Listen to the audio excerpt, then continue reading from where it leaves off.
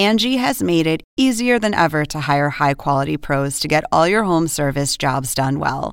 Just bring them your project online or with the Angie app, answer a few questions, and Angie will connect you with local pros who match your specific needs. Or book a service instantly at an upfront price. So join the millions of homeowners who use Angie to care for their homes and get your next home service job done well. Download the free Angie mobile app today or visit Angie.com.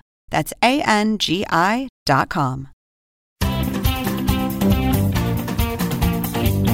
Welcome to The Point for July 12th. I'm Lauren Dezensky, co-author of The Point. I'm here to cut through the political spin to bring you the news you need to know. If you host it, they will come. Host the first in the nation caucuses, that is. And even though Election Day is still half a year away, Iowa voters are hitting their stride as more and more 2020 Democrats descend onto the Hawkeye State for marquee events on the Democratic primary calendar this week. First comes Sunday's Progress Iowa Corn Feed. A dozen Democratic candidates will head to Cedar Rapids for this 5th annual event. More than 1,000 people are expected to attend. There, they will munch on Iowa sweet corn and other corn-based fare, while each candidate is given equal time to address the audience. But that's not the only big draw for Iowa's Democrats. Among Iowa voters, the 65-plus age group drives turnout. In 2018, they made up 78% of total turnout, according to the Iowa Secretary of State.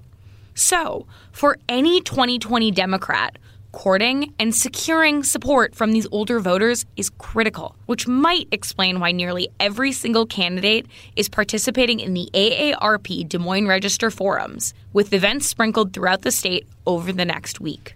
Even Joe Biden, who has initially been reluctant to get involved in events drawing other candidates in the 2020 field, will be there. He's scheduled to take the forum stage on kickoff day, Monday, July 15th. These forums will be a different setup than the debates, with 3 or 4 candidates appearing each day and each given individual times to speak. The forums will also focus on issues impacting older voters, like healthcare, prescription drug pricing, and Social Security.